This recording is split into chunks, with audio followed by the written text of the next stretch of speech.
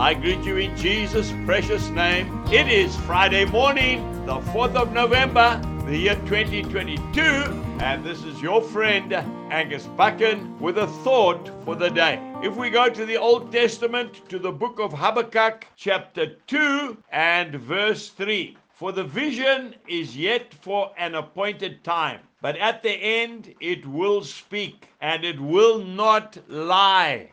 Though it tarries, wait for it, because it will surely come. It will not tarry. And then we go to the book of Romans, chapter 3 and verse 4. Certainly not, the Lord says. Let God be true, but every man a liar. What God has said he will do, he will do. You know, as I'm recording this message for you now, it is raining. If you listen carefully, the raindrops are falling on my tin roof. God's promises are yea and amen. He never makes idle promises. He will not go back on his word. He cannot be untrue to himself. It's not in his nature.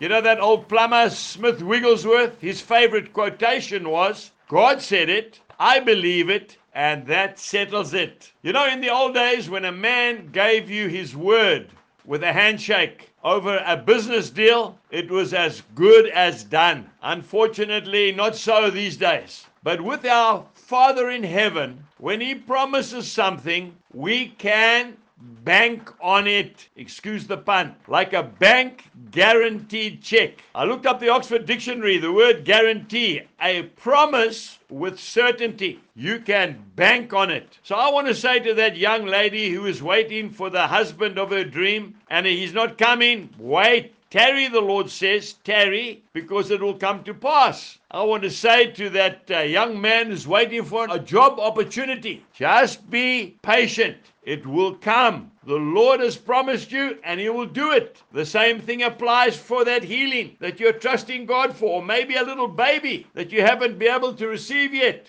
Tarry, wait. If God has said it, he will do it because he does not tell lies. I want to say to you today that the Lord is the only person that we can truly trust with everything we have. So have a wonderful day knowing that the Lord, if he is for you, there is no man that will ever stand against you. Jesus bless you and have a wonderful day. Goodbye.